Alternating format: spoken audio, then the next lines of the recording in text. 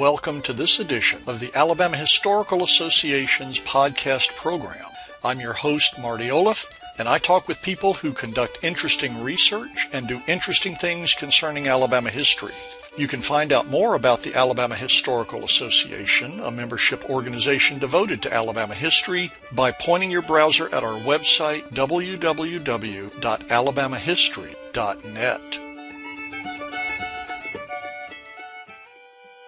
I'm here today with Jim Day, the author of Diamonds in the Rough, A History of Alabama's Cahaba Coal Field, published by the University of Alabama Press in 2013, and the 2014 winner of the Clinton Jackson Coley Award for Best Book on Local History.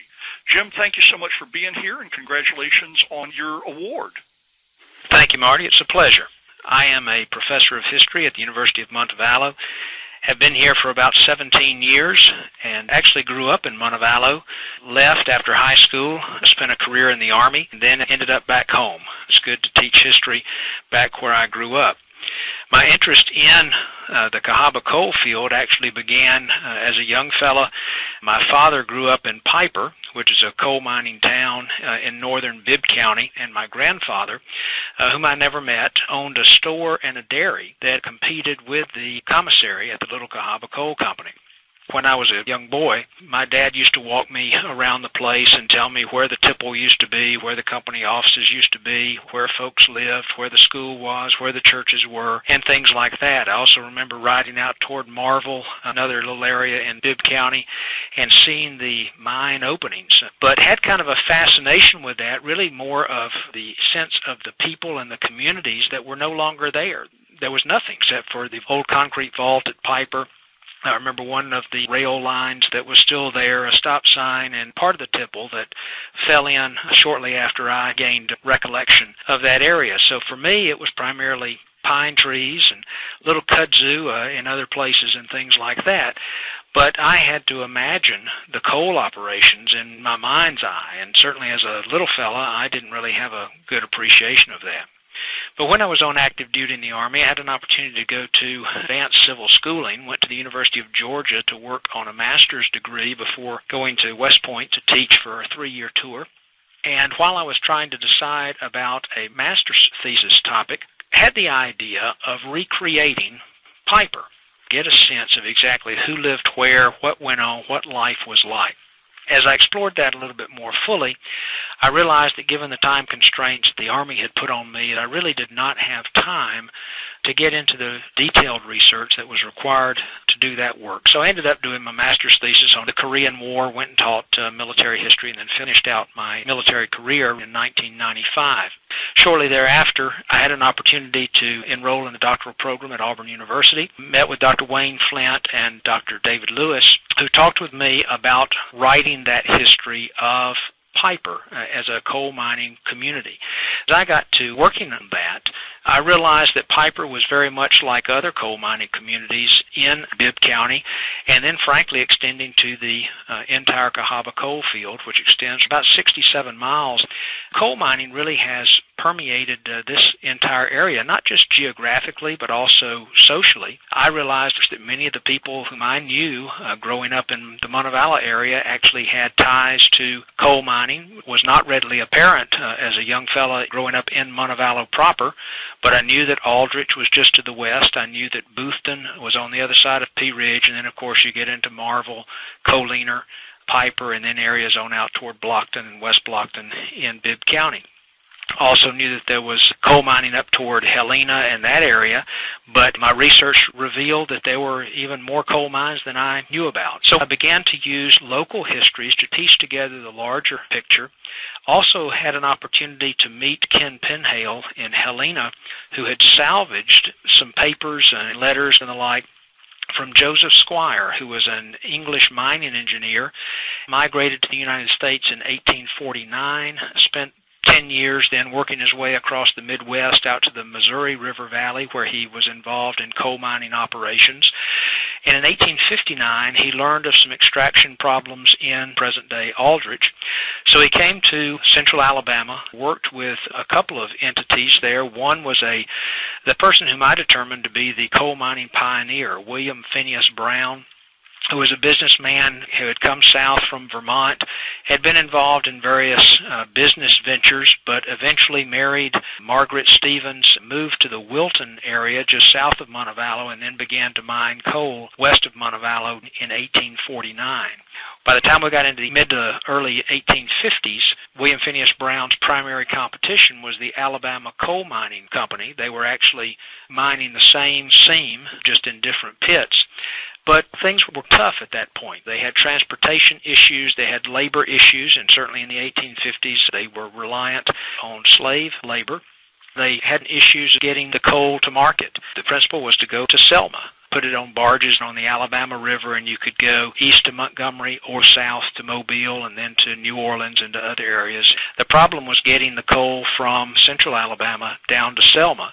They would have liked to put it on barges up in this area, but they had shoals at Centerville. They couldn't float the coal to the south, so they had to rely on the railroad at Wilton. So Brown built a tramway from present-day Aldrich down to Wilton so he could get the coal out of the pit to the railhead and then load the rail cars and get them to Selma. Quality control was another issue. Most of the time, the coal was dirty. They had all types of challenges. Plus, there was a seasonal market. In the wintertime, high demand for coal. But during the summertime, there was very little demand for coal. So it really was kind of a stop-and-start operation throughout the 1850s.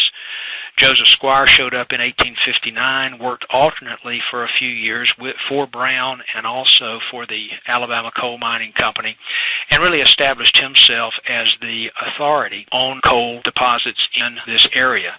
Eventually worked with Henry de Bardeleben, Truman Aldrich, and James Sloss. The Cahaba Field, also opening the Pratt mines west of Birmingham that eventually would supply the coal for fuel to the blast furnaces as Birmingham began its iron industry.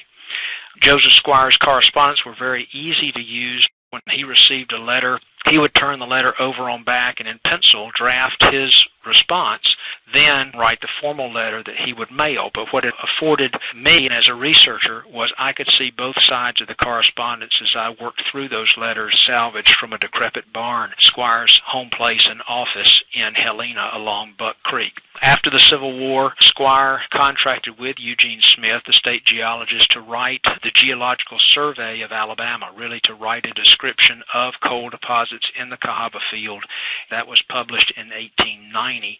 Copies of that still exist today, as well as a map that Squire drew depicting the depth of the seams and the order of the seams, and watercolored it to provide some definition. It really is as much a work of art as it is a study in geology and geography. By the turn of the century, between the 19th century and the 20th century, most of the coal in this area had been identified, and it was time to exploit it.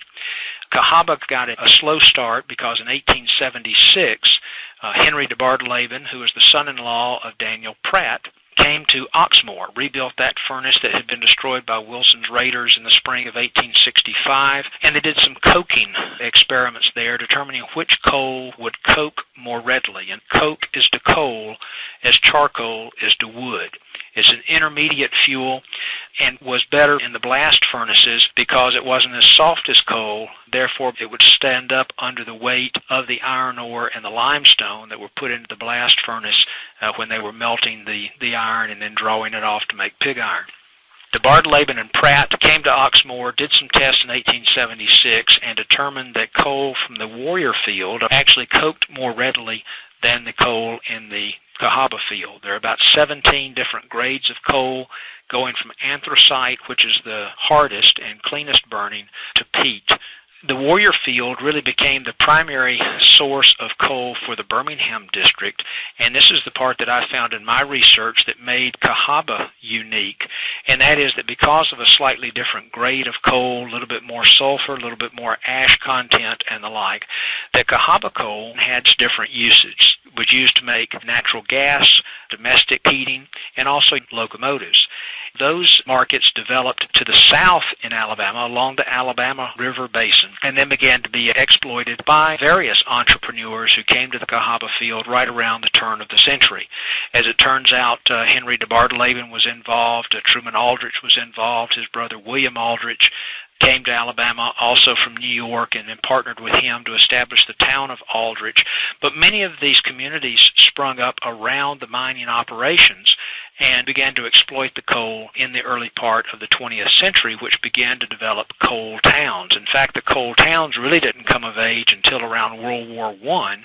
Prior to that, it's pretty rough and ready kind of existence. A lot of single miners living in areas that were primarily coal mining camps, much as what we think of with the gold rush in California, where you had prospectors out on their own.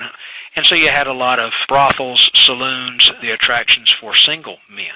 But with the advent of World War I, many European immigrants returned to the old country to fight for their home countries. Many of the single men were drafted, and that meant that the coal mining was performed by married men who obviously brought wives and children to the community. So rather than being mining camps, they were transformed into mining towns. And with that came the need for medical care, recreation, churches, schools, and so many of the companies infuse those services into the coal towns. And that development defines the second part of my book. I moved from a chronological treatment of the development of the coal field to a more topical approach.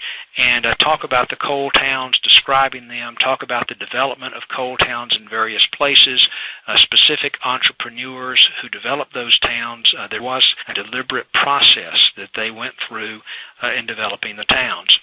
In 4 areas in the Cahaba field, convicts were used. These were leased by the companies from the state prison, and the government negotiated the contracts, and ultimately the convict lease system constituted 6% of the state budget, which is one of the reasons that it lasted so long, really more than half a century, and did not end until 1927-28 with legislation that imposed a gasoline tax that would pay for road repairs and upkeep, so that they took the convicts out of the mines and then put them into the road camps to maintain the roads. Companies also implemented welfare capitalism. Historians look at that in 2 different ways, some of them more positive, some of them more negative. Some of them look at it as social control, but it provided basic services for the people, really kind of providing that community atmosphere. And from the owner-operator standpoint, was that in providing those services, then that created a contented workforce, a fairly happy community, and therefore any attempts by labor organizers to come in were thwarted, were minimized. And development of the labor unions and the like is another part of that story that I deal with in 1 chapter of the book. What we have then is in the first half century of the 20th century, coal is doing pretty well. A heyday is probably the 1920s, 1930s. World War II gives it a little boost, but by the 1950s, other fuel sources displace coal.